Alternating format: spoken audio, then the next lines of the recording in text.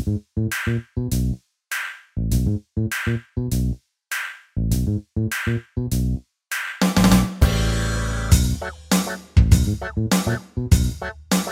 to Box Out Banter, where we are finally at the playoffs. Well, almost. We're at the play-in tournament. We had a kind of wild end of the season. Half the West reshuffled to avoid the demon of the Los Angeles Lakers. But we'll get into all that. Joining me as always, Mr. Jordan Christmas. How's it going, Jordan? Feeling great, fully vaxxed. So if I turn into like Static Shock or something during this podcast, I'm sorry. So this is what I wanted to talk. This is what I wanted to start the show off with. When did you get your shot? My second shot today, like just 3 hours ago. Okay, so this is what happened to me. I got mine on Friday. I got my second shot on Friday. Mm-hmm. And for anyone that doesn't know, and you should know if you're watching the show at some point, I obviously work for an esports team that focuses on fighting games. Jordan and I are both fans of fighting games. So Guilty Gear Strive had their second beta weekend this past weekend. And so I was super hyped to play and get to jump in there. My main from past Guilty Gears is and she was put into this beta, so I was super excited to play. And so yeah, that Friday I was like, cool, let me play Guilty Gear for a bit. So I played for about 4 hours, and my arm, like after you get a shot, your arm starts to really hurt. Like the arm pain is ridiculous from the vaccine. I don't know what it is. And so my arm started to hurt, and I was like, all right, it's not a big deal. Like I can still hit buttons or whatever. It doesn't hurt that bad. And then I started to get a headache at like 2 a.m. Getting a headache. And I was like, oh, and I started to get dizzy. I was like, okay, like maybe too much Guilty Gear. Let me back off the Guilty Gear. So I backed off, and I went to go lay down, and I was like, I'll go to bed, and I'll wake up in the morning, I'll play more Guilty Gear. I didn't play a single minute of Guilty Gear after that. Oof. Because I was in bed for 2 straight days with chills, fever, migraine, and body aches that like it was like the worst flu I ever had. Oh boy, this isn't exactly encouraging. No. So like, you better buckle up for tonight. I've heard mixed. So like I've heard a few people now who have gotten the second dose and say they're completely fine. But I've probably, if I had to do a count, I probably have heard a lot more of like your case, where like it's the headaches, it's the arm pain and stuff like that. And I do feel a little bit more soreness in my arm than quite frankly the first dose. I didn't feel anything at all. First dose, nothing hit me. Yeah. First dose, I was totally fine, and like I was like, oh yeah, maybe my arm hurts a little bit, and like maybe I was a little tired that day, but like I just woke up and it was fine. But yeah, I woke up that Saturday and I could not do a damn thing. And this also doesn't bode well because I'm an overnight person, so I'm going to be going into work tonight. And if I get effects towards the end of my shift, that's not going to be fun. But I'm confident that I'll be fine. But I am feeling the arm soreness a little bit. I'm just happy to be fully vaxxed and just see the light at the end of the tunnel. We can make out. Make out? No, we won't do that. But good. But no, okay. We don't have to do that. But yes, summer is going to be it's going to be fun. I have 2 plans this summer. I only planned for 2 because still trying to be as safe as possible. But I made these 2 plans knowing that I was going to be fully vaxxed, and I'm just glad that there's light at the end of the tunnel now, I guess is what I'm trying to ultimately say. And the season also ended, and there was light at the end of the tunnel for that. But then we got play-ins.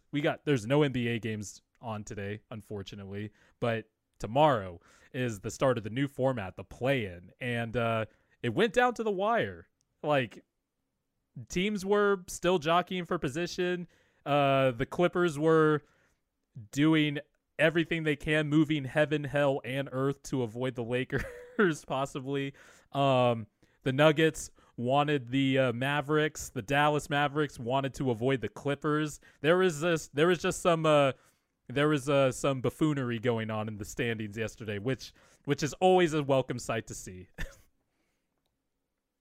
Yeah, absolutely. So what caught your eye for this last week or this last couple weeks of leading up to the play-in, like kind of how the excitement level of this play-in? So a couple of things. One, I think I said on my podcast 2 weeks ago that my top three MVP like candidates is obviously Jokic, number one. He's going to win it. Two would be Embiid. And then I had Giannis penciled in as the third, but I'm going to erase that and put in Stephen Curry. Because Stephen Curry has been spectacular all season long. And maybe like later in the podcast, I wanted to write it down, but there's a few things I enjoyed about this season. And obviously it's not one of the best seasons in terms of like, you know, the blowouts were really bad. There were a lot of blowouts. And I think Chris Herring of Sports Illustrated did a good piece on this, but there's been an abnormal amount of 20-point blowouts, 40 or 50-point blowouts. But there are a few things I took from the season, and Stephen Curry obviously was one of my favorite storylines of the season, because everyone was like, "Oh, can he lead a team to the playoffs without Kevin Durant, even though he did that before? Oh, can he still it's going to look different now without Klay Thompson spacing the floor for him. Why do I still see screenshots of dudes quadrupling him at half court like it was still his unanimous MVP season? Why is he still efficient like this? Oh, it's because Stephen Curry is one of the greatest players of all time. And I know we've harped on this before on this podcast, but this is one of my favorite FU seasons from a player, where it was like, all right, y'all doubted me. I guess I have to remind you guys who I am. And now he's won his second scoring title at the age of 33. The only other person to do that was MJ. Him, Wilt, and I think one other are the only players to win multiple MVPs, multiple scoring titles, and multiple championships. And also, I just want to say, when I say Stephen Curry's the greatest shooter ever, that's obvious. Like that's been over for like 7 years now, as far as I'm concerned.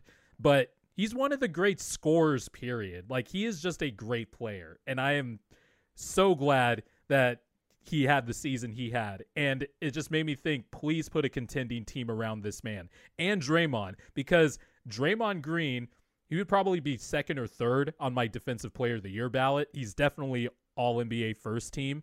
But those two guys, the Warriors pillars, still got it. Draymond probably not so much on offense, scoring-wise, but he was every bit as good defensively this year as peak Draymond. And the Warriors somehow, who were a tire fire defensively at the start of the year, are top 5, finished the season top 5 in defensive rating because of this dude. And both of those guys, I thought it was just a Clint Eastwood season for them, and comeback season. I loved it. So that was my main takeaway. So here's my question, and I know we brought this up before. So they get Klay back next year. Mm-hmm. Does that solve their problems? No, right? No, they probably needed one or two more players, I imagine. What if Wiseman progresses? What if Wiseman progresses the way we think he'll progress? And, like, not be an all-star or whatever, but, like, be a solid contributing player. Do they still need another wing? They definitely need another wing. The Wiseman questions... Don't trust Kelly Oubre or Andrew Wiggins? You see, Andrew Wiggins, he had a solid year. So I'm going to give credit to Andrew Wiggins where it's due. He scored at his career high efficiency, which is like league average true shooting percentage, but he was legit their second best defender. Kelly Oubre, he got hurt as he was turning it around, but I wouldn't bring him back. But they definitely, I wouldn't be surprised if they looked into trading Wiseman and possibly trading the Minnesota pick to finesse something, because Cade. I mean, Cade would be nice. LaMelo would have been nice for this Warriors team also. Oh my God, LaMelo would have been beautiful. Could you imagine LaMelo flanked by Klay and Steph? And the pass, they would have had two great passers in LaMelo and Draymond. They would have had two great off-ball weapons, obviously, with Steph and Klay. That would have been fun. But I think this season showed, with Curry having the MVP type season he had, and with Wiseman's development probably coming on slower than we would have thought, you'd have to think, can they really expect a giant leap from Wiseman to match the time? How long does Steph have left is the question. It's a legitimate question. He could. You think Steph leaves? No, I don't think Steph leaves. I think he's going to be a Warrior for life. I really do think that matters to him. I think that matters to him and Dame. I don't know why it would matter to Bradley Beal in Washington, but it does. So I guess I respect it. But I think for those 2 point guards in particular, those 2 guys who are probably going to be first team All-NBA, I'd imagine being with the same team with a fan base like that matters. Do you think he leaves? I have it up in the air. I think it depends on how this next season goes. There could be a Charlotte play down the road. I could see that. Yeah. I think like even obviously like the Lakers stuff is like overblown. I think that's a little like optimistic and like overdrawn. But I think like if the Warriors get all their pieces back, so they get Clay back and they rebuild the roster, they retune a little bit, and they are still a mid to bottom tier West Conference team, I don't know if he thinks like I'm gonna stay here the rest of like 4 or 5 years left here. See, the way the teams look to me, if Clay came back, I could see the Warriors having a better. I would have taken them over Portland. I would have taken them over Dallas. They would have been in the 3 to 5 range to me, because I think the Warriors were 36-27 when Steph played. Like, that's in the Western Conference. Yeah. That's nothing to sniff at, or turn your nose up at. And Clay might not be the same, but he's still going to be that same heat check knockdown shooter. We'll see how he looks defensively, obviously, but with him coming back, man, I just really enjoyed this Steph season. And I was on one of my other Blue Wire Hustle colleagues' podcast, the There's a Lot Going On podcast, and we had to pick upsets. I don't believe this upset, so you could just take what I say right now with a grain of salt. The upset I want to see is if the Warriors do lose to the Lakers, which I expect them to, unless Steph just has one game where he goes nuclear. I want to see the Warriors upset the Jazz. Yes, I want it. I want to see it. I want to see Steph annihilate the Jazz. I want to see him rain down threes on the entire state of Utah. I want to see the Warriors make John Hollinger regret putting Rudy fucking Gobert as your second MVP candidate. Ridiculous, by the way. That was ridiculous. Anybody who has Rudy Gobert anywhere near the top 4, top 5 of your MVP candidates is nuts. If Rudy Gobert's higher than your second team center, that's nuts. Like, I understand. Because he's one of the only players that plays center still. Like, I understand, yes, Utah's entire system is built around Rudy Gobert being amazing defensively. His offense is built around the fact that he's a nasty screener. He is not an MVP candidate. I am sorry. That is just Donovan Mitchell's the best player on that team. Rudy Gobert definitely brings value, the most value probably to the Jazz, but Donovan Mitchell's their best player, and he is not a top 2 MVP candidate. He's not. That's how I feel about the Chris Paul debate too, where I think Chris Paul is more important to the Suns, but he's not their best player. And so like for me it's hard to debate like MVP status when you're not the best player in your team. Yeah, like you can be the most important, but it's hard to debate like when Devin Booker's the best player on your team. It's hard to debate that Chris Paul is the MVP when he's not the best but the most important. You know what I mean? Especially because like it'd be one thing if Gobert like upped his scoring a little bit more and wasn't as much of a liability in space. I do think it's overblown kind of, but the criticism's valid. And maybe he does up some parts of his game to make him better than Mitchell while also bringing all that value. But get out of here with Gobert being first team All NBA. I'm glad Hollinger doesn't have a vote. Otherwise it would have been Sixer fans would have really been livid. But like putting Gobert first team center and then second on your MVP list, I'm sorry, that's too much for me. That's like the classic analytics guy trying to really try to sound smarter than everybody else, and it's just like, all right, nah, like that's I'm sorry. But enough about me. But I forgot you're working with the Jazz in some capacity, so I don't want to do too much Jazz slander. The Jazz 2K Jazz gaming team is nowhere near association with this with my slander of the Jazz basketball team. I was afraid that the Jazz slander would dissipate on the BOV. Oh, absolutely not. No way. That's the contract, baby. I can still slander the Jazz all I want. So no, I completely agree with you that like watching, because especially with the way Donovan Mitchell has kind of ended his season as injury ridden and hobbled as he has been the last couple of weeks. Yeah, or actually a month now. Yeah, because that ankle injury ankle turn was bad against the Pacers. And again, ankle injuries are usually pretty lingering. Mm-hmm. So if he can't go, I don't know what's gonna happen with them trying to guard Steph. Like no one can guard Steph. Yeah. But at the same time, you have a team like the Lakers who do a pretty good job of not stopping him, or at least doing the best job they can, because they have so many guards good defensive guards to throw at him. Yep. I don't know how many people the Jazz have to throw at him.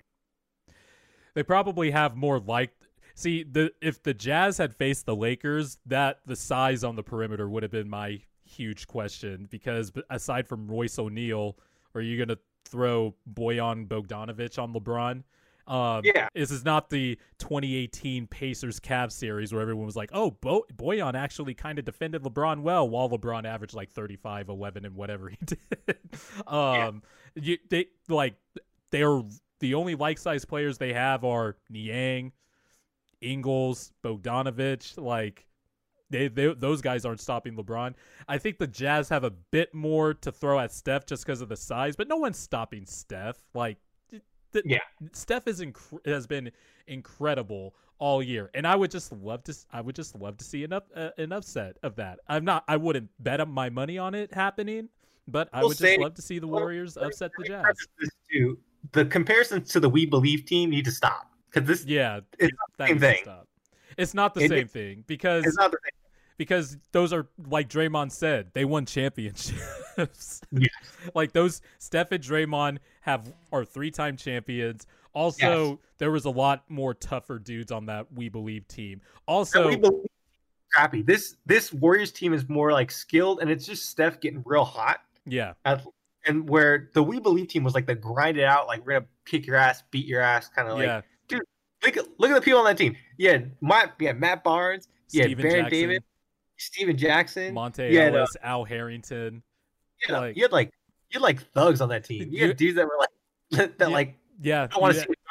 You do not. Yeah, if you had to make like a bring your like an all NBA bring these people to a dark alley with you team, like 3 of those guys from the We Believe team are definitely on my list. And they literally punked the Mavs that entire series. That's how they won. Yeah, they got up in Dirk's jersey because they would not give him an inch on the block. And then, by the way, low-key, what if Baron Davis, if he didn't have his injuries, he would have been one of the nastiest point guards of all time. He would have been a Hall of Famer. He was that good. Like, Baron Davis was legit. Baron Davis was a beast. And then he went to the Clippers and was like... not great. Yeah, and then he had his patella tendon injury, I think, with the when he joined the Knicks, and Baron Davis is a big what if. But what about you? So you obviously watched teams try to avoid your team, the Lakers, and the possible matchups. What were your takeaway? What was like your big takeaways as we head into the play-in and the playoffs? So I might have been one of the few people. I actually wanted the 7th seed. Okay. I wanted the play because I want that. Obviously we're getting healthy now, and LeBron looks like LeBron. AD's starting to look like AD. This is probably the healthiest we've been all season, so I'm pretty happy about that. I think I want another tune-up game against the Warriors, which I think is a pretty. I don't want to say easy because Steph could go off and do anything he wants at any point in time, but I think I think the Warriors are as easy a game as you can hope for in this kind of scenario. Just given the matchups and the way everything works out. Yep. And so, I think that's a pretty kind of walk through, not layup of a game, but like a good warm up game for them to like kind of ramp into the playoffs. And I think the Suns are better. Even though I still think the Suns are the second best team in the West, I think that they are probably the Lakers' best matchup. That's a nightmare for the Suns. They don't want the Lakers in the first round. Absolutely not. And so, I think the Suns are the second best team in the West, but I think the Lakers do match up against them the best. Where I think the Lakers have an advantage in almost every scenario. Right. And so, yeah, like, when you look at the way the teams are structured, yeah, I'd rather play the Suns than the Nuggets or the Clippers in round one.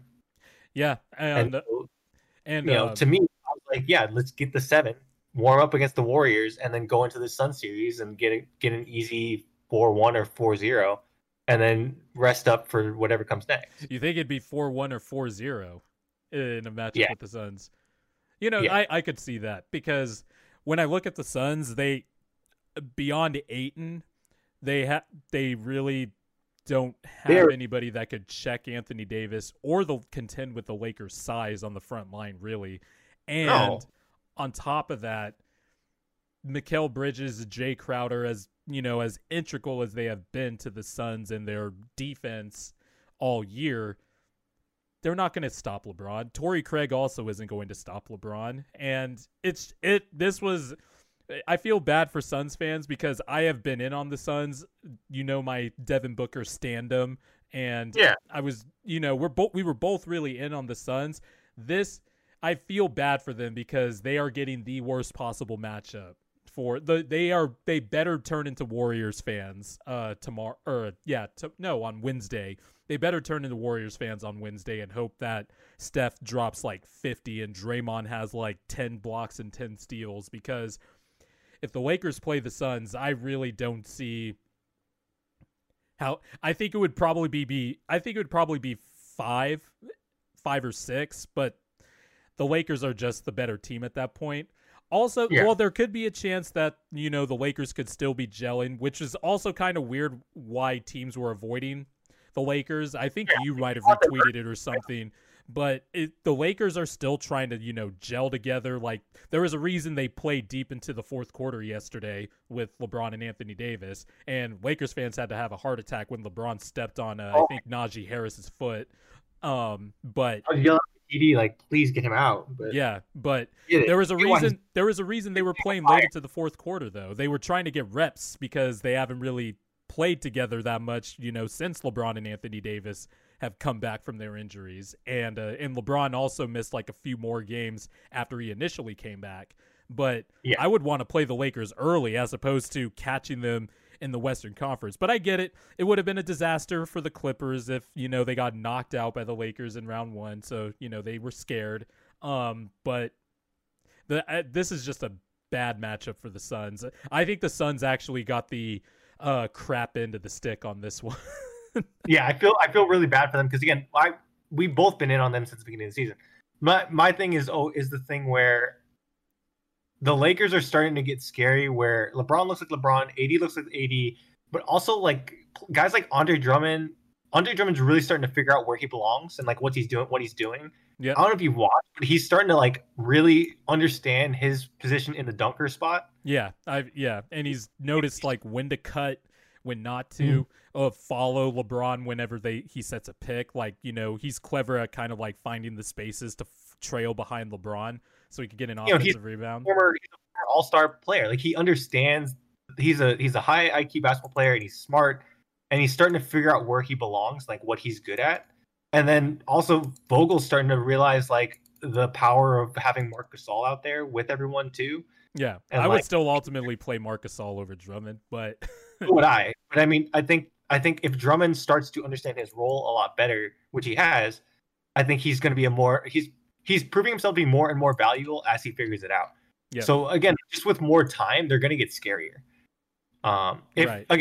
If given health as a constant, I think that they're going to be scary and scarier. And think like you want to pick them up early, but I totally understand where they're coming from in terms of wanting to avoid and kind of try to avoid them as much as possible. But yeah, I think so. looking at the West, do you think the Grizzlies and the Spurs have a chance at all? No, right? To win the Yeah. next playing game? No, I don't. So it's Warriors Lakers, right? I think it's I think it's Warriors 8th seed, Lakers 7th seed. I think the Grizzlies have an outside chance to beat the Warriors in a play-in game more than anything, but the Spurs, no. And with the Grizzlies, if you saw how they played Ja Morant yesterday, they had no respect for his outside game whatsoever. And also, they're still trying to, get Jaren Jackson integrated back into the mix, so the lineup decisions will be interesting there in a, winner go home type of scenario. I think the Grizzlies will beat the Spurs, even though I think it'll be closer than maybe the record and seeding suggests, because they're both really young. They have talented players, and I just think in those type of win-all scenarios, you can't really. It's not like a series where you could see how matchups will play out as a series would evolve.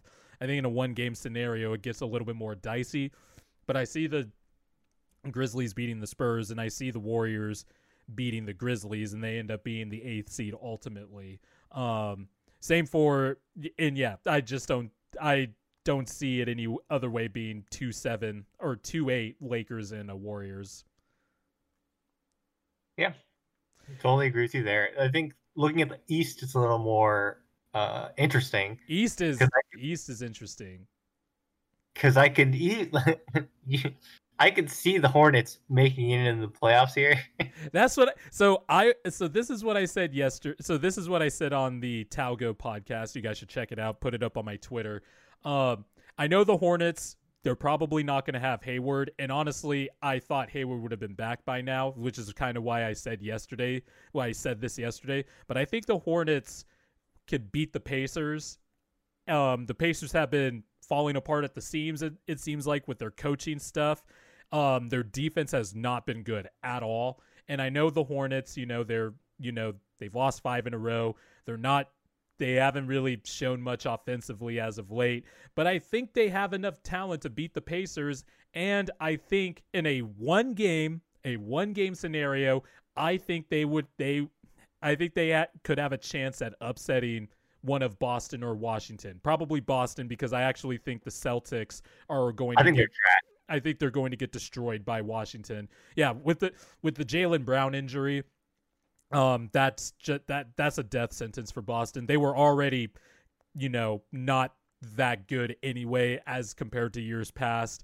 The Wizards have been they're 17-9 in their last 21 games and are actually average defensively, and of course they are a high scoring team offensively with Westbrook playing out of his goddamn mind. So I see the Wizards beating the Celtics, but in that next playing game, I could see, and obviously Jason Tatum going off withstanding, I could see the Hornets upsetting the Celtics here. Yeah, definitely. And also, I wanted to say this. I wanted to make an observation about, my team, the Sixers. There is now no excuse for this team not to be in the conference finals. None. The Knicks beat the Redmayne. People were joking yesterday, calling the lineup that the Celtics put out against the Knicks yesterday as the main Red Claws, their G League team, which was basically it. And the Knicks almost lost that game, which scared me a little bit. But the teams I did not want to face in my ranked order was Miami 1A, Milwaukee 1B, and the Nets 2. And Miami is now on the other side of the bracket. And so the Sixers will either get to play one of whoever the 8th seed is. That should be a series. Easy series win. And then they play whoever wins the 4-5 matchup between the Hawks and the Knicks. There is no excuse. They worked all year to get the number 1 seed so they could have an opportunity like this. The path to the conference finals is clear. Milwaukee and Brooklyn have the tougher paths. They're probably going to maul each other in the second round. And so the Sixers will get whoever comes out of that. Whatever team left. Yeah, exactly. And basically, if the Sixers don't make the conference finals, it is a failure. And because they're better than whoever they're going to play in the next 2 rounds. And I'm excited The process worked. Everybody needs to shut up. I have watched mediocre teams my entire life definitely since Allen Iverson got traded. They're the number 1 seed for the first time since I was 9 years old in 2001. And because we have an MVP level player like Joel Embiid.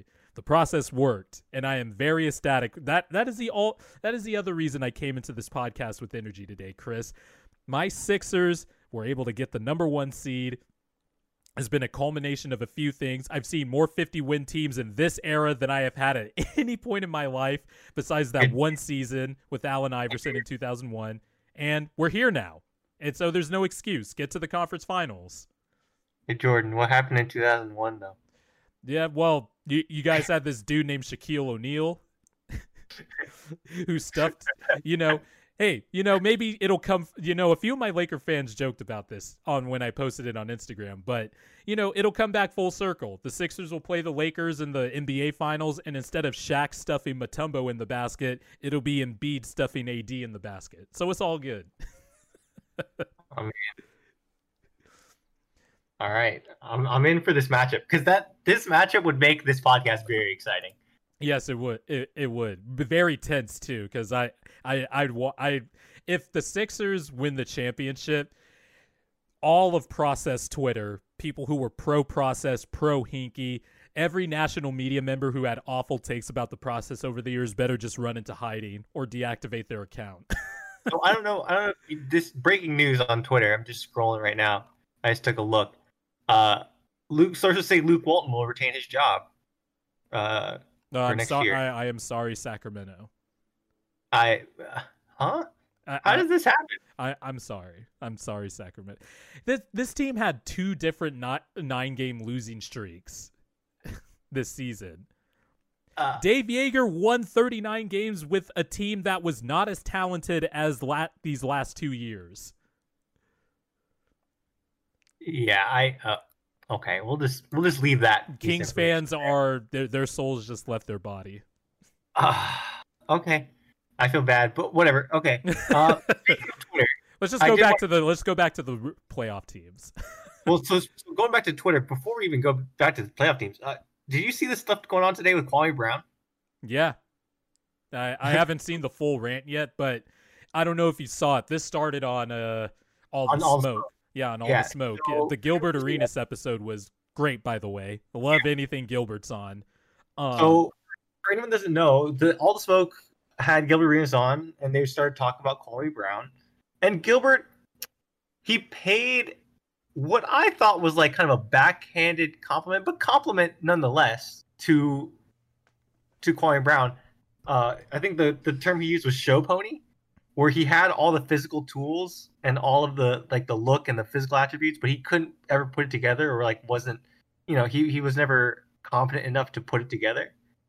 He said you would see flashes of it, and you would see kind of the every once in a while you'd see a little bit of it, but he could never just put it together. And I think that's true. I think that's why he had such a long career versus someone where you look at someone like Anthony Bennett, who probably should never have been there in the first place. Former Sixer great Kwame Brown.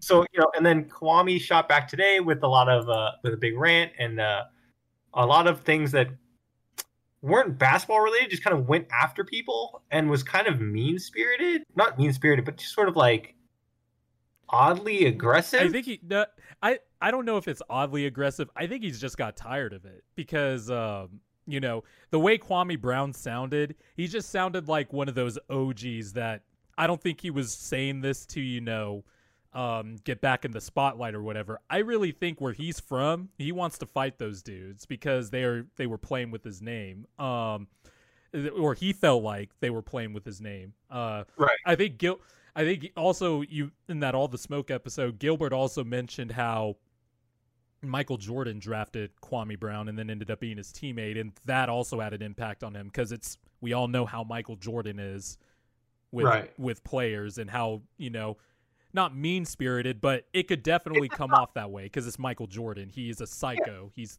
competitive. He'll talk shit to his players and all that stuff. And that, for a 17-year-old, 18-year-old kid, I could definitely still see Gilbert's point.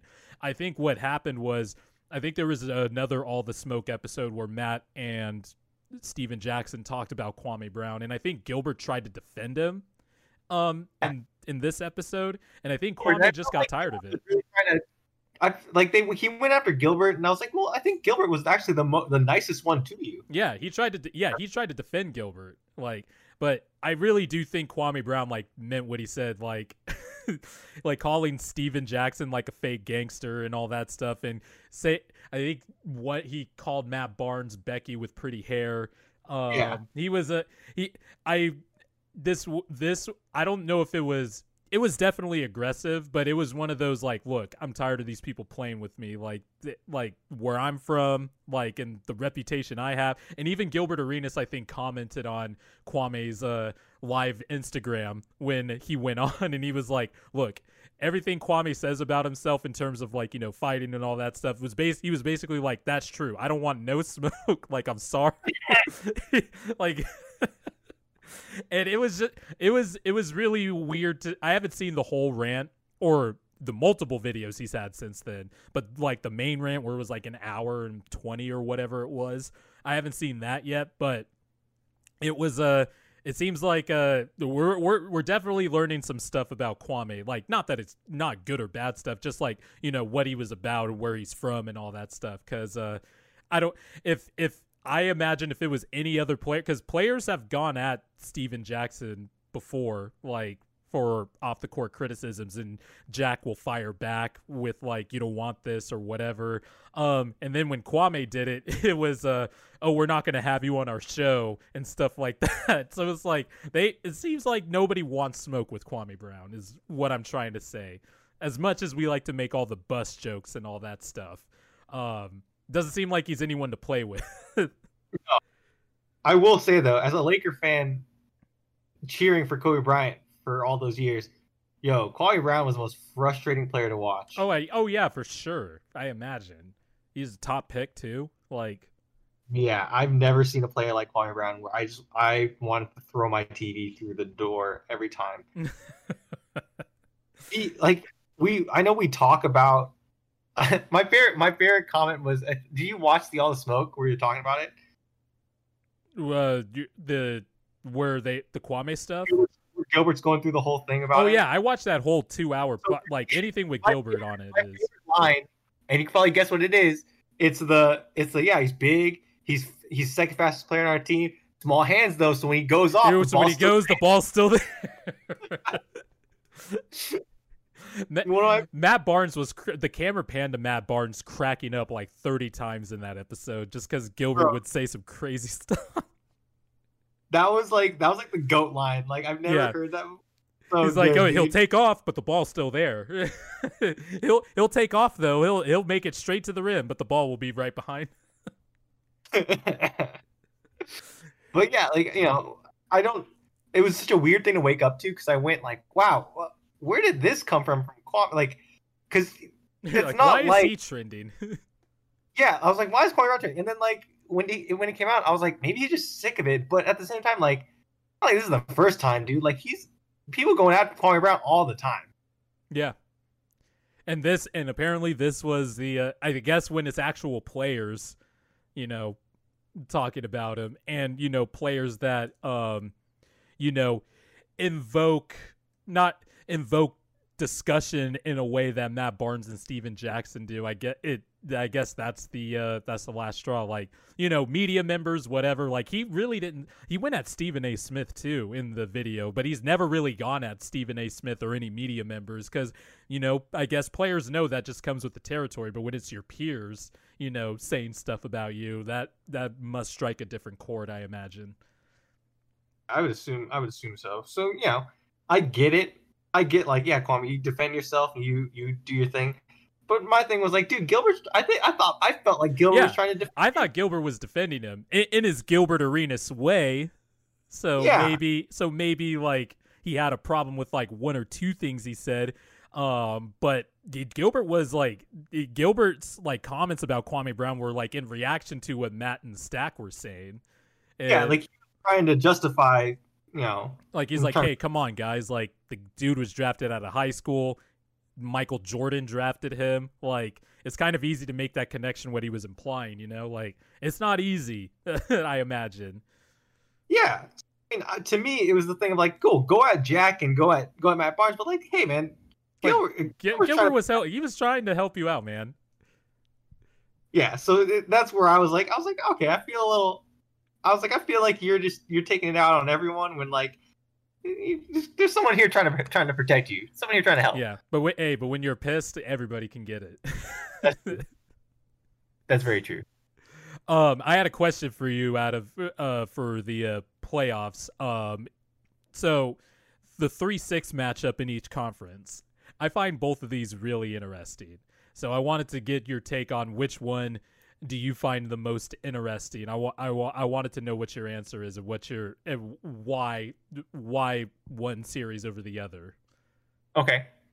So in the West, we got the 3-6. I think it's Heat Bucks. Same. I agree. I think the Heat are hot. I think they're coming off solid wins.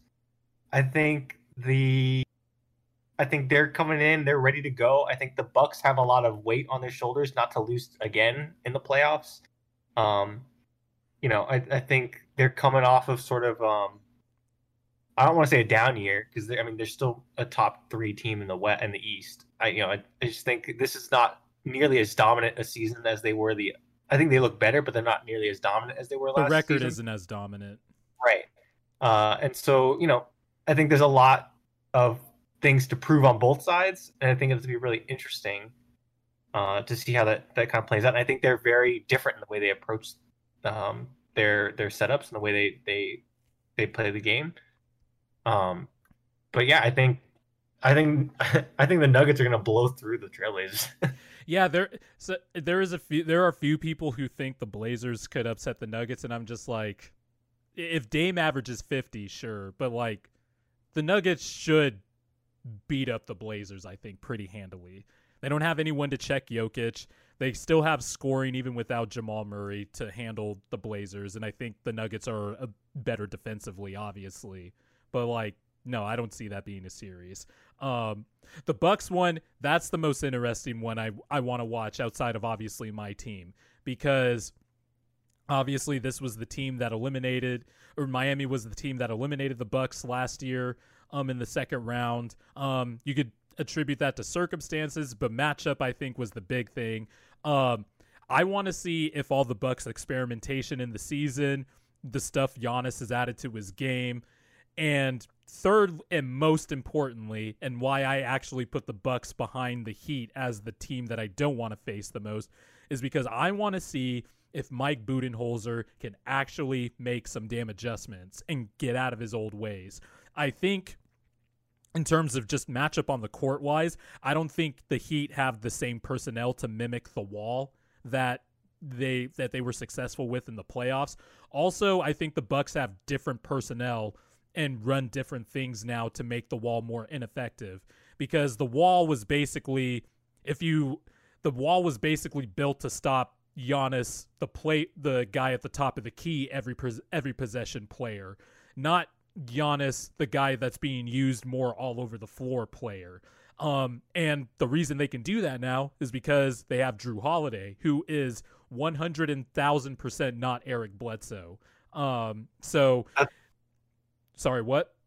I said that's the bonus. That's the fix. That's the big fix right there, because they can do the Wall stuff. Okay, Giannis can do a dribble handoff with Drew Holiday, and so that makes the defense where the center guards Giannis less ineffective. It makes the Wall setup less ineffective because they have multiple ball handlers now with Middleton and Holiday that are threats off the dribble that the Heat have to worry about. I just think the Bucks can run different stuff, but I think Eric Spoelstra is a way better coach than Mike Budenholzer. I think Jimmy and Bam are obviously depending on who's voting, some will make, both of them will make all NBA teams for some. One will make an all NBA team over the other, whatever it is. The Heat are hot, but I don't think they're the same necessarily. I think not having Crowder takes away like from their personnel to be able to build up the wall. Iguodala is a year older. Goran Dragic has not been good this season, except, for these last couple weeks of the season. Duncan Robinson, who was an all-time great shooter last year, had an all-time great shooting season. Not the same. Tyler Hero, not the same. And honestly, expectedly so, because I thought he got way too much hype coming out of the bubble. Basically what I'm saying is I think the Bucks have no excuse. I think they should win this series. I think it should be a 4-1, 4-2 series, but they have better personnel. They have experimented with different schemes all season, and if Mike Budenholzer doesn't adjust and the Bucks lose, there needs to be a shakeup. Mike needs to be fired at the very least. Maybe look to trade not trade one of the big three, but maybe look at Middleton deals. I know that's probably going to be an option the Bucks will maybe go down to if they get an early exit, because a shakeup needs to happen, because there's no way.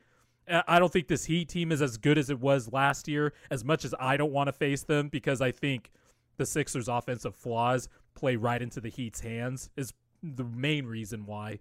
I don't think as talent-wise the Heat are as good as last year, even with the leaps Bam and Jimmy have made this year.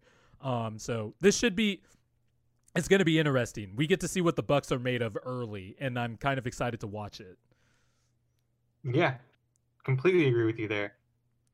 I'm excited to see where exactly, like, I don't know how to put this. Like, I'm excited to see exactly, like, if they do lose, how the Bucks react. Yeah, because, like, to me, I actually favor the Heat in this matchup, like, pretty heavily. And again, it goes back to things that you talked about too, like not trusting Coach Bud and like the lack of adjustments in the playoffs and just sort of their record and the way that they've handled themselves and the way that they've handled themselves in the playoffs. I'm curious how they adjust from here, because this season was clearly like a let's go all in from them signing Giannis to the big extension, for them getting Drew Holiday, and then trying for Bogdan and didn't get him. Like, all of these moves to me speak of like, okay, management's all in now. Yeah. Like, yes, they let Brogdon go, which is like a mistake, and like they weren't ready to commit. Absolutely. Then. Now's the time, right? Like, here we go. Like, money where your mouth is. Yep. And if they're not able to do it this year, like, what is the next move? Like, now they're kind of hamstrung. Now they have to make moves. Like, it's not as easy as just signing pieces now or trading. So now what do you do? Mm-hmm. Yeah. And to be honest, I think this is true of the Bucks anyway, because I don't see them winning a championship. So what do they do in the offseason anyway? I mean, losing in the first round is horrible. Like, that's DEFCON 1. That's DEFCON 5. But at the same time, what do they do? And I think that everything that you're bringing up of like things that they should explore, I think that's all true and fascinating. It's just a matter of, I don't know. It's going to be interesting to see where they go. Yeah. Is all. Yeah. Like I said, if they get out in the first round, that's going to be the big thing. I want to see what they do. I also forgot to mention with the PJ Tucker signing, the Bucks can go to Giannis at center way more often, and it will actually like work versatile in terms of, adding more versatility to that line, to a Giannis center only lineup. So they definitely, you'll have to see who you can close with, whether it's with DiVincenzo, who has been really up and down this year, or God forbid Pat Connaughton, but probably Bryn Forbes has been their best bench player, or you can even go with Bobby Portis. I just think while they might all these names, and I don't like any of these in a closing lineup. But the thing is, like, they've been good this year, so I want to see if that continues also. They have questions that need answering. I think they should beat this Heat team, but that's why we both picked this series as the most fascinating to watch out of I think the Nuggets Blazers, to me that's a non-starter. And I know the Blazers are, getting healthy at the right time. They finally figured out some stuff the last week and a half, 2 weeks. Dude, how many times are the Blazers going to be the low seed team that no one wants to see? How many times are we going to hear that? Yeah, I know. I'm not in on the Blazers. Like, I'm just not. No, because I hear that every year. Every year I hear, the Blazers aren't your normal low seed. Yep. And I'm like, yeah, okay. And then they just get rocked by whatever team they play, and I go, yeah, okay. Cool. Yeah. You know what I'm saying? Yeah. The only year where it came true was when they made the Western Conference Finals. Yeah, but that's 1 year out of the exactly. years I've heard this so far. Hey, the Blazers aren't your average 6, 7, 8 seed. Okay. Like, there is no way the Nuggets are losing in the first round, even without Jamal Murray. Like, they have been, but I do worry that, like, as they get deeper into the playoffs, that's Jamal Murray and Jokic's two-man game was just such a big part of their offense that they could run so many other things out of that. It's like taking out the tree trunk to the trees. This Jokic, Aaron Gordon pick and roll with Porter around the side, which is kind of scary. Yeah, they still have a lot of talent. They're like, Porter has been absolutely spectacular since Murray went down. I think he's averaging like 26 points per game since Murray went down. It's just that two-man game, and Murray was their best, he was their best guard from the perimeter in terms of the dribble drive, and they just know each other so well that they've played together for so long now that they just know what each other's going to do. And Malone was able to build stuff off of that. But they still have Porter Jr., they still have Gordon. I love Facu Campazzo. Not because the name is fun to say, but he's a really good player. I made the joke the other day that he was a super senior in terms of being a rookie because he's 29. But he's played a bunch of professional players overseas, and but they still have talent. It's just that they're not. But they have way more than enough to beat the Blazers. Like, nobody's going to stop Jokic. And the Blazers are going to allow 10 million bajillion points because their defense is terrible. And the Nuggets are not so terrible on the defensive end. So I think the Nuggets win that series in probably 5. But the other 3-6 matchup's way more interesting to me. Yeah, I don't think it's close. Yeah, it's not. No, it's not. We might get a few high-scoring games in the Nuggets-Blazers series for sure, but in terms of, like, series, like, 4-1, like, that sounds about right. Yeah, it's, I think that's pretty cut and dry there. Mm-hmm. But, could prove me wrong. Yeah, we have no problem admitting when we're wrong. But, I mean, just looking at it surface level, I don't see this doing very much. They won so many games this year because Dame was just absolutely spectacular in the clutch. It's like, obviously he sustained it throughout the year, but it was such an unsustainable way of winning. And obviously they had to play like that because of injuries and stuff like that, but that is just such a hard way to win a bunch of games, man. Like, you got to get stops at some point. Can't just give it to one guy and hope he does something. Yeah, and CJ McCollum's obviously back to help alleviate some of that, but they still got to play on the other end of the floor, man. And I just don't see them stopping the Nuggets at all. Like, at all. Yeah, it's a little yikes. But we'll see. The fun one I do want to watch, though, is I like the Knicks-Hawks. I low-key like the Knicks-Hawks matchup also. Like, that's just, that series, it's like the series of old school coaches that are back, Tom Thibodeau, Nate McMillan, bringing baseline level competence to the rosters that they have. And both of them were just on fire post All-Star break.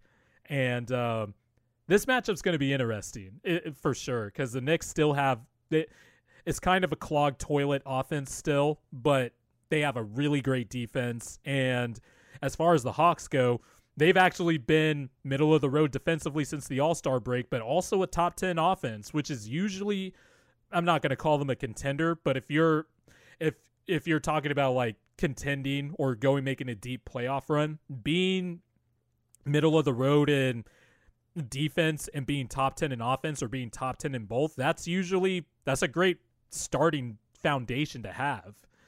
But I'm really fascinated by that matchup. Yeah. No, I totally agree. I think that matchup's a ton of fun, and it could be interesting to watch. I think the Clippers Mavs series could be interesting to watch too. I'm not so sure about that one.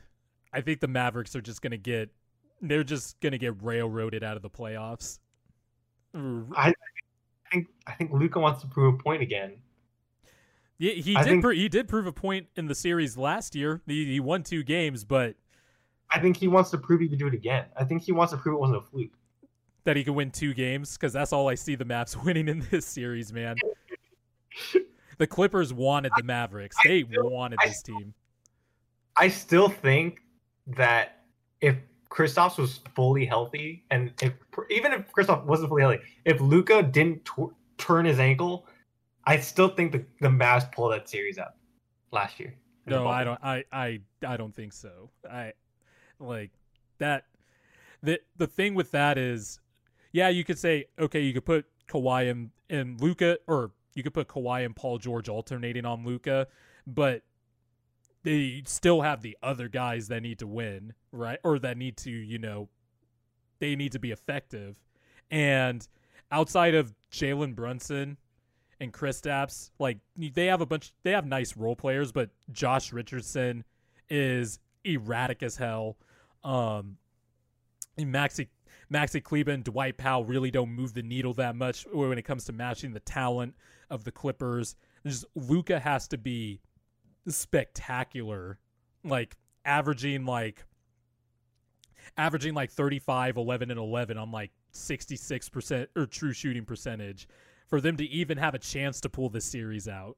I don't see it. I think this Clippers team they've found a way to diversify their offensive portfolio. Over the last month, they're not taking as many jumpers as they were when we were kind of like, okay, the Clippers are just a jump shooting team. Still would like to see the free throws go up a little bit, but it's been going up. I just think they are. I just think they're clearly the better team, and I don't see it as much. Like the 4-5 and the 3-6 matchup in the Eastern Conference is more interesting than the Western Conference. The Western Conference series, they could have potentials for high scoring games, but as far as series length, I don't know, man. Might have to move to the second round in the Western Conference for that one for more longer series. For me, Western Conference is more straightforward, but it has some fun potential upset matchups. Like the Warriors over the Jazz matchup. Yeah, I want that to happen so bad. So bad. Imagine how hard we're gonna pop off if that happens. Oh yeah, I'm gonna be like, I'm gonna have if the Jazz get booted out of the first round, I might just move Gobert to the top of my MVP list. Yeah, I love it. Have Rudy Gobert win MVP and Defensive Player of the Year, so we can celebrate the trophies in a locker room, like Dirk did when he won his MVP in 2007. after they got eliminated by the Warriors. Oh wait, no, they don't. I forgot. They have that stupid award show now, so they can't really do that. You can't have that anymore. Yeah. But still, it would be hilarious. I want that upset to happen. And I think the Warriors could take a few games off the Jazz. I will say that. I do think that could absolutely happen. Yeah, 100%. So I think the playoffs are pretty well set. Do you have anything to say about these teams, a post-mortem for any teams that didn't make it? Post-mortem for teams that didn't make it. I do. There was an interesting article. I can't remember where it was. I think it might have been on Yahoo Sports about the Pistons. Did you see this article? No, I did not. Let me, What was let me find this article to attribute the author here because I thought it was an interesting read. Was it Vincent Goodwill? Yeah. Wait, was it? Is it this one? Oh, here it is. Okay, so yeah. So no, it was Noah Trister, and it was on Yahoo Sports, and it was the article says Pistons finished near the bottom but have reasons for optimism. Is sort of the idea here, and the general idea is that like, hey, they tanked, but they did it in a unique and positive way, which is something that doesn't always happen. Mm-hmm. And it's this idea that usually when you tank, your roster is absolute trash. Yep. But when you look at the Pistons roster, there's a lot of room there for like good stuff because they have Jeremy Grant, who they list here as a center. They have some good and interesting young players, man. Yeah, like so, I know you like Killian Hayes. I like Sadiq Bey quite a bit. I like Sadiq Bey, and Isaiah Stewart is becoming more than a rough and tough, rugged big that I even before that I liked him as a rookie, but now he's starting to like do more stuff, like shoot threes, switch out more, handle the ball a little bit. They have interesting pieces, man. Yeah, so like when you look at them, and then they still have Demboya there too, and like I still think he's a fascinating like building block. I don't know who's ever hasn't played develop. as much as last year, but he is still an interesting talent for sure. Yeah, I just like the physical attributes. I think that you look at him the same way you look at like young Giannis, where you're like, man, this guy has like physical tools where he could be something. Yeah. But anyway, and then like Killian Hayes, if he gets healthy, I think he'd be really good too. So you look at Killian Hayes, Sadiq Bey, Isaiah Stewart, Jeremy Grant, and I guess you throw Demboya in there. They have an interesting enough roster where you go, yeah, this roster is actually pretty promising. And then they get a high draft pick, and you go, okay, they tanked in a way where you're not like, this team is a disaster. Yeah, no, I agree with that. Another team that I had in mind, well, actually two teams I had in mind, the Oklahoma City Thunder. I am all in on Shai Gilgeous-Alexander, like being a superstar point guard for that franchise.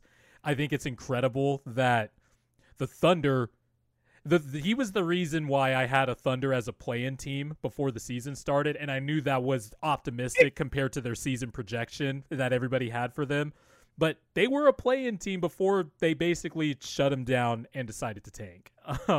But we have to go back and look at our predictions from the beginning of this season. Oh yeah, I'm gonna go back and look at my I'm gonna have to listen. We're gonna have to listen to our 2 episodes that we did because I'm sure we had the Rockets really high. Yeah. Well, I had the Rockets as the 9th seed if they kept James Harden, but obviously I didn't factor in the Harden trade because it didn't happen yet. But if we both knew if they traded Harden, they were going to be fucked. So, well, I remember saying that even without Harden, I still liked them as like a mid-tier option because I liked John Wall and I liked DeMarcus Cousins and I thought that they could bounce back and have good seasons. Boy, was I wrong. Yeah, we're probably going to have a lot of wrong predictions if we go back and listen to these episodes. The other one, speaking of being wrong, I am all in on Anthony Edwards. I'm all in. He's not in. I know we had fears he might have been Wiggins 2.0. I think some of it was kind of maybe lazy on our parts comparing him to Wiggins. I haven't seen someone at that size, height-wise and strength-wise, that can move like that can move in tight spaces like that, and can finish at the rim like that. Like, I think he has a baseline set of skills that I think he's going to be a good player at the very worst, but I believe in his work ethic. I believe in his attitude. I believe in his infectiousness as a teammate. Everybody loves this guy. And, post All-Star break, the dreaded pull-up 3 that we all knocked him for, I think we knocked more his shot selection more than anything, as opposed to his skills and his ability to do it. But since the All-Star break, he's shooting. I think he was shooting 39% on pull-up threes. He was right behind Steph Curry. Since the All-Star break on pull-up threes, I think with Chris Finch in as the head coach and not Ryan Saunders, I think he's been a little bit more creative offensively in how he uses Cat. The Wolves are 15-20 in their last 35 games, and these are playing in games that matter. Like these, as we saw towards the very last day of the season, these games matter. These games mattered, and the Wolves looked like a competent NBA team, and that's without Malik Beasley, serving that 12-game suspension. He had a really good year. D'Angelo Russell has maybe found a role coming off the bench, but I think that future is Cat and Ant. And I'm all in on Anthony Edwards. I'm just going to say that right now. So here's my question to you: if they get a top 3 pick, they're not going to, which is the shitty thing. Yeah, well, you never know. Yeah, true. You never know. Odds are. Theoretically, they get a top 3 pick, and they get who do they pick? Because you say they get number 1 pick, who do they pick? Cade? Cade doesn't. I don't think Cade fits. Because you'd want the ball in Cade or Ant's hands. Like it would take the ball out of one of their hands. I don't think they're necessarily the strongest off-ball player. Either one is necessarily the strongest off-ball player. At least not yet. Mm-hmm. And then you take what? Jalen Suggs? No. I would still take Cade because I think while he is probably better with the ball in his hands, obviously, I think he has enough workable skills to be an off-ball player. Like he's just a smart basketball player. He's a ball mover. He could shoot. Would you take Mobley to help offset some of the defensive concerns? For Cat? That would be interesting. I wouldn't be opposed to the Wolves taking Mobley and having a Cat Mobley front court. Might have some defensive concerns perimeter wise, but Mobley has shown that he could be, an elite, switchable big on that end of the floor. That would be very interesting. If you ran him at the 4, it helps alleviate at least some of the rim protection concerns. Yeah, it would help for sure. I wouldn't be opposed to Mobley being picked by the Wolves if they ended up getting a top 3 pick. I just think in terms of guard play, yeah, I know you just traded for Russell and Cat's your best friend, but to me it's like screw that. I think an Ant and Cade backcourt is just so much better, has a higher ceiling, that I would just go with that. I feel so bad for D'Lo because he just can't find a home. Yeah. Well, there is also a reason for that because we saw what he looked like with the best, if he was the best player on a team, and that's a 42-win, 500 team in the Eastern Conference. I agree with you because he definitely has some skills that could help a team. Like I said, he's come off the bench and has been playing really well for the Wolves. But I think the problem is he has an ego where he has a certain role in mind for himself, and he won't let himself do anything less. And just makes terrible decisions down the stretch too. Yeah. Like there were games this year where Ant would have 38, 40, and he's clearly rolling, like getting to the rim, hitting threes, finding people on the drive, and then the last 2 or 3 minutes of a Wolves game, it'll be Cat and D'Lo 2-man game, and it's like, what are we doing here? Like, you're gonna just ice out the guy who has been the reason you guys were in this game, and my feelings on Cat. I know every year the Timberwolves are the spooky with 2 zeros in the word every year, but this seems a little bit different. I like Jaden McDaniels too. I think he should be getting some consideration for all rookie defensive team or all rookie team. Because I just don't think rookies are that good at defense already that soon. There's been some good defenders in this draft class, by the way. But Jaden McDaniels, I like Okogie. I just like how Chris Finch has brought that team together. And you know my feelings on Cat. I think you can absolutely build a winning team around Cat. And I like that Chris Finch is finally putting him more at the elbow and stuff like that, because Cat's passing is just immaculate, and it's been shown more with Edwards there. Like, to be fair, the thing with the Warriors, I think the biggest acquisition for the Warriors is them having a new owner. Yeah, I think that's going to be the biggest change for the Timberwolves here, and trying to figure out like how this works. On the weekend that Kevin Garnett got inducted into the Hall of Fame, it just reminds you that, wow, the Wolves really screwed this up. Like, they screwed it up. They have two of the most talented bigs ever in their franchise's history, and they might just screw it up twice, you know? Like, Kevin Garnett was incredible. It was a great weekend for basketball, by the way. The WNBA season started. That was well underway. We'll end off the show with some Hall of Fame talk. So what did you think of Hall of Fame? What do I think of the Hall of Fame? Oh, no, what did you think of the weekend, of the Hall of Fame kind of weekend? So I still need to catch up on the speeches, but obviously Vanessa Bryant's speech was powerful and definitely gave us more of an insight into Kobe, like the joke she had about Kobe looking down, smiling at her giving a Hall of Fame speech, talking about Kobe. She mentioned that she didn't like to, brag about Kobe in public, because it was kind of like the wife bringing down the husband to earth thing.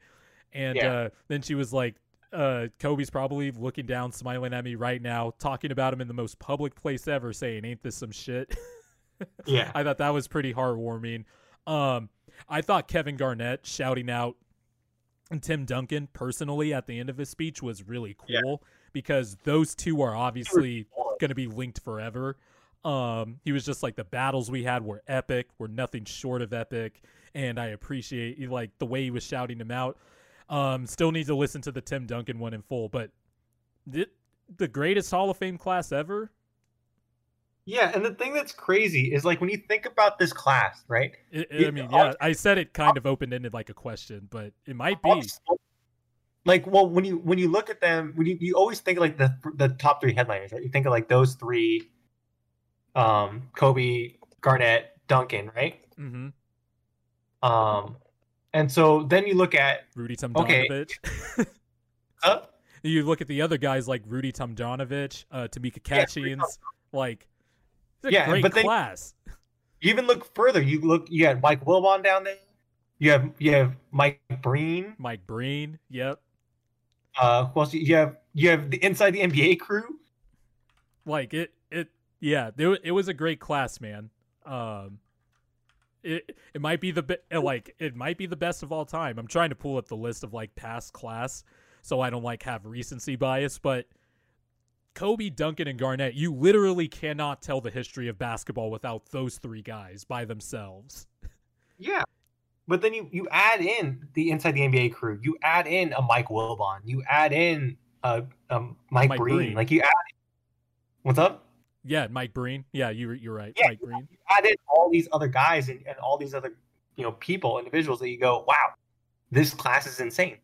Mm-hmm. And so I loved. I don't know if you got a chance to watch. Obviously, the speeches were on Saturday, but if you watched the Friday night one, they had a great sit down with Shaq, Kenny, and or not Shaq, Kenny, Shaq, Ernie, and Chuck on the couch, talking about the show and talking about kind of their induction and being the first ones inducted with this new media award and this new media inductee award. And that was a special thing to watch. And I've never seen Charles get choked up before. Like, you never think of Charles Barkley and think like that's an emotional dude. Right. But like watching him get choked up, and like, did you watch that? I didn't watch it. No, I didn't catch the Friday stuff. I'll send that to you afterwards. It's a pretty powerful thing, because he sits and he talks about Ernie, and they asked him what Ernie means to you, and Chuck kind of gets emotional, and he says that I'll tell you a story, and he says the thing that Ernie, it was like 1 in the morning, and Ernie never calls. We used to always text or whatever, and Ernie called me at 2 in the morning, and he said, I need to talk to you about something. And so I said, okay, what? And he said, as a 65-year-old man, white man, what can I do to help understand and help with this social justice stuff? Mm-hmm. And he said that they talked for a couple hours, and he said afterwards, Charles hung up the phone. He said that I felt so touched and so honored that he would call, and he felt compelled enough to call me at 2 a.m. to talk about this stuff because it's something that he felt he wanted to have a conversation about. And I think like that speaks to the relationship that those guys have, and it speaks to like how much they care about each other and care about kind of everything that's going on, and how much they care about the NBA. And it's something that like I know we've given them a lot of praise before, like being this entertainment and being important to the league, but like I don't think like inside the NBA is to me something that separates the NBA from like every other sports thing. Yeah.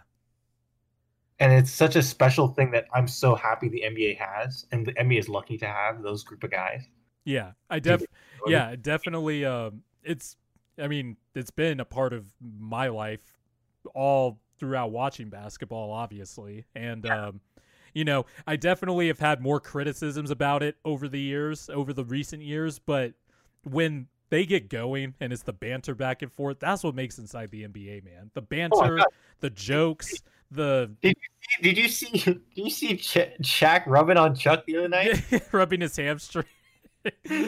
No, he had a cramp in his hamstring, and Shaq was just that made I was like, this is gonna be memeable stuff. I didn't catch it live. I didn't catch it live. I caught the stuff on Twitter afterwards, and I was just like, oh my god, like this is. And definitely since Shaq was added on the show, it added more not volatility, because I guess when I say that implies like something bad or whatever, but it's definitely more you don't know what you're gonna get with that crew. It's Shaq adds an element of humor and randomness that just at its peak, it just makes inside the NBA just really funny and just awesome to watch. Like I said, they might be a little bit out of touch with their analysis, or out of date with their analysis sometimes. I definitely I've been vocally critical of them, especially when they've gone at guys like Embiid for basically not being an every possession post up player, which is impossible to do now. Right. But they're Hall of Famers. What the stuff that they do say, it does bring value and they'll make a good point every once in a while. It's like with anything else. And more than anything, they're just entertaining as hell. And I'm glad that show is still on, because they provide all the great moments. Like my favorite moments, like they had Chuck reading off the teleprompter, calling himself a dumbass for the NBA promos. And like they had Chuck basically saying like, this is T-Mobile's Fave 5 list. Let me give you my top 5 players. I'm a dumbass. And Chuck is just like, oh my God, they just made me read that. Or, Chuck ragging on Phoenix for being broke and not having people at the game and stuff like that. Like just moments like that just make Inside the NBA immortal. That show is well deserved Hall of Fame spot. And to Mike Wilbon and Mike Breen too, because we didn't grow up with prime Marv Albert. We kind of got like late. We got old like we got barely. We got late prime Marv Albert in the 2000s and the late 2010s, but the last 5 years have just been really horrible to listen to and just unpleasant. And but we grew up with prime, it's still prime Mike Breen, and he's my favorite basketball play-by-play guy. Him and Ryan Ruocco and Mike Tirico, honestly, like those are the three I think of. And Kevin Harlan too. Can't forget the legend Kevin Harlan. Almost did there. There's just a bunch of good ones, but Mike Breen is like, for me, I guess he's our Marv Albert, I guess. Well, it's fun when you think about guys that are like iconic and things like that. You always think of like the iconic phrases, right? Mm-hmm. Anytime I am at the park or shooting baskets, anything, I yell bang, and in my head, yep. or not Mara. I hear Mike Breen, right? Yeah, I was like, wait, what?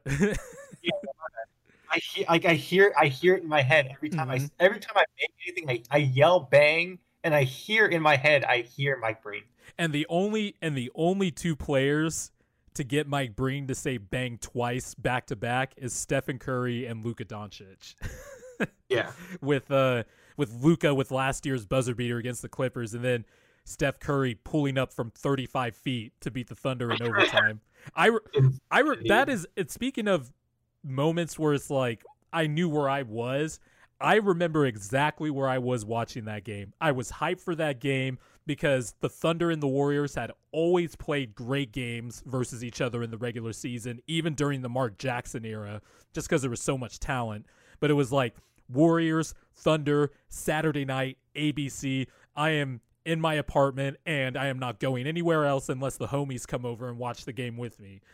And when he pulled up from 35, I was like, no way. And I went nuts. Like, my neighbors probably thought I was insane the way I was shouting at my TV and just shouting Curry the entire time and just hearing the bang, bang in the background. Like, Mike Breen's a legend, man. He's been there for a lot of the games that I've watched, obviously. yeah. No, I totally agree. And like, well, all inductees this year were well deserved. So Yep. you know, looking forward to next year though. We got Chris Webber, who had a very touching interview. I don't know if you saw it. He had a very touching interview with Jalen Rose after it was announced. Yeah. That was it. That was like, I don't know, I can't even think of an equivalent, but like, when like a legendary TV show has like two actors reunite together after like one of them leaves in the earlier seasons or whatever, and like they come back later in the show and it's like, oh god. They don't address it. Like they didn't even address like we're squashing a beef. They just kind of like moved past it and was like, all right, this is done. What like, I'm good with that because if you look into the beef and stuff, and obviously, listening to Bill Simmons' podcast over the years, like, we all know how close him and Jalen are and stuff.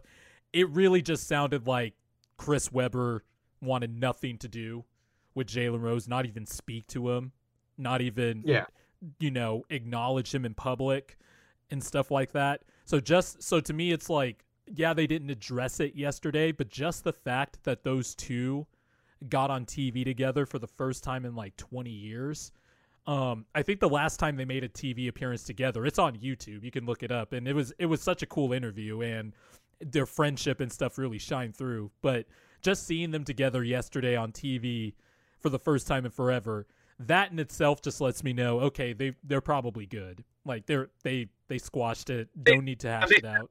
I loved you, and they were together, and they're reminiscing about some stuff, and you can tell that their connection is still so strong, right? Yeah. Even if it's severed, like they still have. Some They've always said they're brothers, like they've always said like they're brothers. It's just they weren't talking, and it was kind of just like, I know all of Detroit was happy too because they're Detroit legends, like him and Jalen Rose and Chris Webber. They were legends, so I know some Detroit writers that I follow on Twitter, Jamel Hill, more prominently.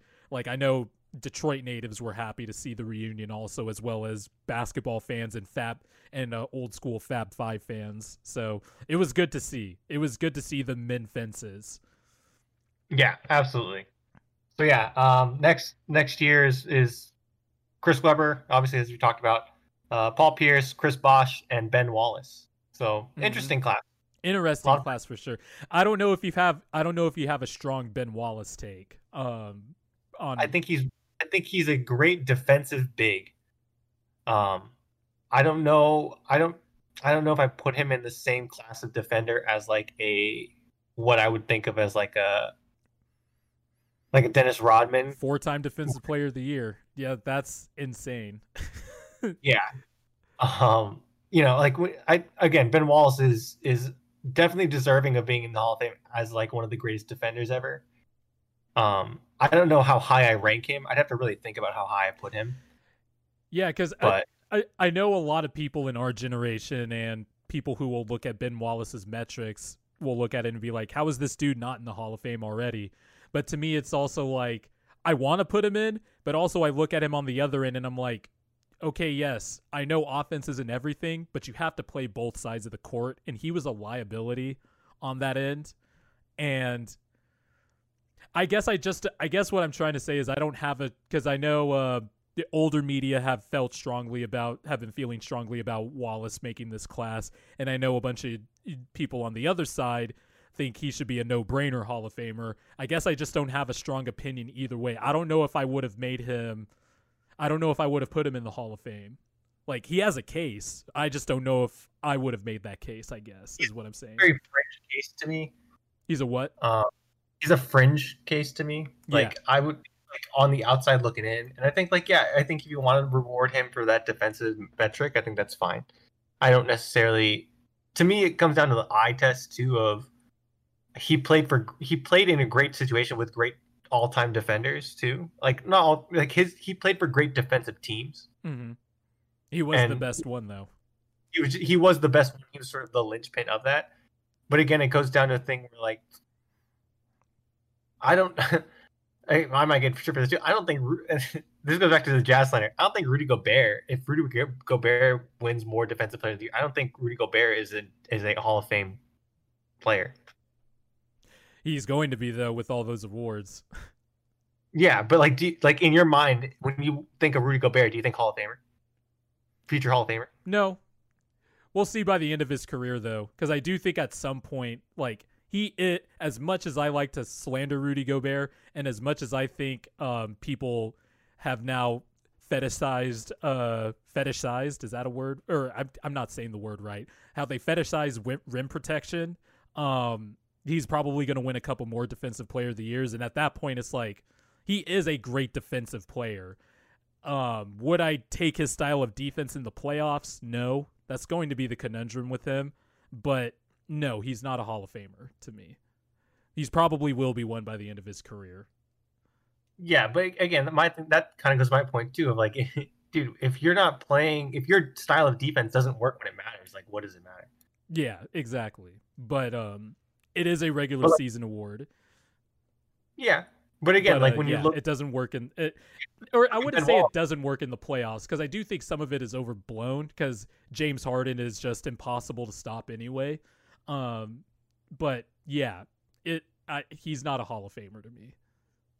Yeah, totally agree. Like I would take, I mean, honestly, I know people have talked about Rudy Gobert as like the best defensive player of this generation. I'm sure he has an argument, but I would just take Draymond and Kawhi personally out of this last decade. Like those two, full stop. Just give me those guys at their peak. Yeah, I would 100% agree with that. Yeah. So, I can see the argument for having Ben Wallace in there, and I don't disagree with having him in there. I just think he's a very fringe case. Yeah. And I think we have to be careful with putting guys in that are like fringe cases. Like, again, I'm a Laker fan. It's too late for that now. Everybody's putting people in the Hall of Fame. Yeah. I'm a Laker fan. I don't think Michael Cooper should be in the Hall of Fame. Okay. Interesting. Just me. No. Right? No. That's fair. I've heard either or on him also. So I mean, so the thing when you look at Michael Cooper, like, yeah, he was a defensive player of the year, 5-time NBA champion. He's never made an all-star team. Yep. He's been a first or second all-time NBA or defensive team player 8 times. Okay. Obviously he's done great. I would put him more in as a coach, a WNBA coach, than I would as a player. And no all NBA teams either, which I think for me that's a better. All-star teams matter, but if you make the all NBA team, like that holds a little bit more weight with me. Oh, absolutely. But I mean, to me, you have to have at least 1 or 2 of all NBA or all-star. Yeah, exactly. And Michael Cooper doesn't have any of that. No. So to me, like, I don't know why he's in there. Again, it's in there. He's in there because he was part of the Showtime Lakers. Yeah. So, how much of that do you put on him riding coattails, and how much you like? Again, I don't want to discredit Michael Cooper. Michael Cooper's one of the best defenders, like perimeter defenders, the league has ever seen. That's fine, understandable. But is he a Hall of Famer based on just that merit? I don't know, and I don't think so. No. And I would put him more as a coach than I would as again as a player. But again, that's just my opinion on it. And again, I can see the argument for either way. But to me, and this is coming from a Laker fan, that like I don't think my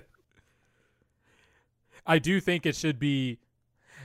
There's part of me because I read a really compelling thread on why the Basketball Hall of Fame allowing a lot of people in is actually good for basketball, because basically the case was for this guy, his baseline projection was, for me, the Hall of Fame, the one qualifier is, can you tell the history of basketball without telling that player's name? And if the answer is no, then he should be in the Hall. And he tried to make the case that it's actually kind of charming that a inclusive sport like basketball is more lenient with their Hall of Fame than maybe other sports are.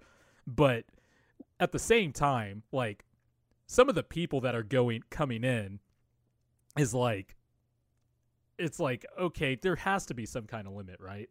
Well, that's what I'm saying.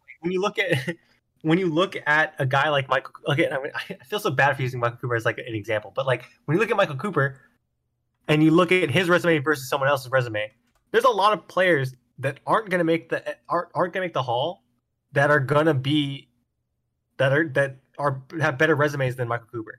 Mm-hmm. And then you look at it and you go, well, why? Then the complaint becomes, why is this person in but Michael Cooper's in? And then it opens the floodgates, right? Mm-hmm. And then that's where you get the problem. It should also be it sounds stupid and simplistic, but I think it should also be, if you say that player's name and you think yes automatically, like Chris Webber, yes, Hall of Famer to me. Like, I don't even think it's a question. The guy was the best player was a top 5 player at his peak for 4 seasons, averaged 20 and 10 over his career.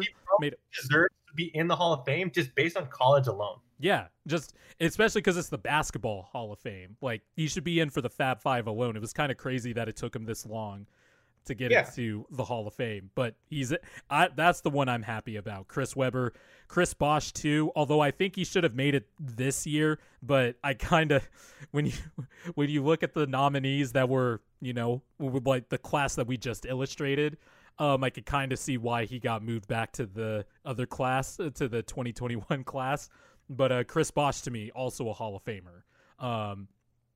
But Ben Wallace, like, I'm a little iffy there. Like, yeah, it should also, Hall of Fame should just be as simple as that sometimes. Like, where if you say the player's name, if you think Hall of Fame, yes, he should be in. Yeah, I totally agree. Is there any other hot takes for the playoffs that you have? The real playoffs actually start this Saturday, but anything you're looking for in the play-in? Are we just basically putting on our Charlotte Hornets hats? Yeah, I think we're putting on our Charlotte Hornets hats and hoping for some really, really good LaMelo Day one stand up.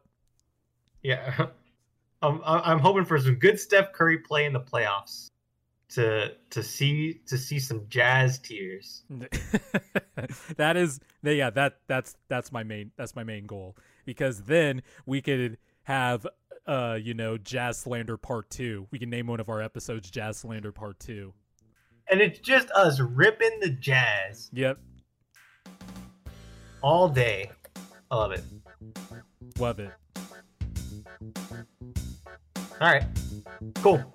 So, thanks guys for watching. Thank you for listening. And we'll see you guys next week. The B.O.B.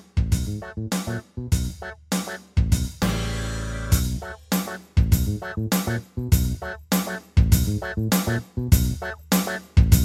you.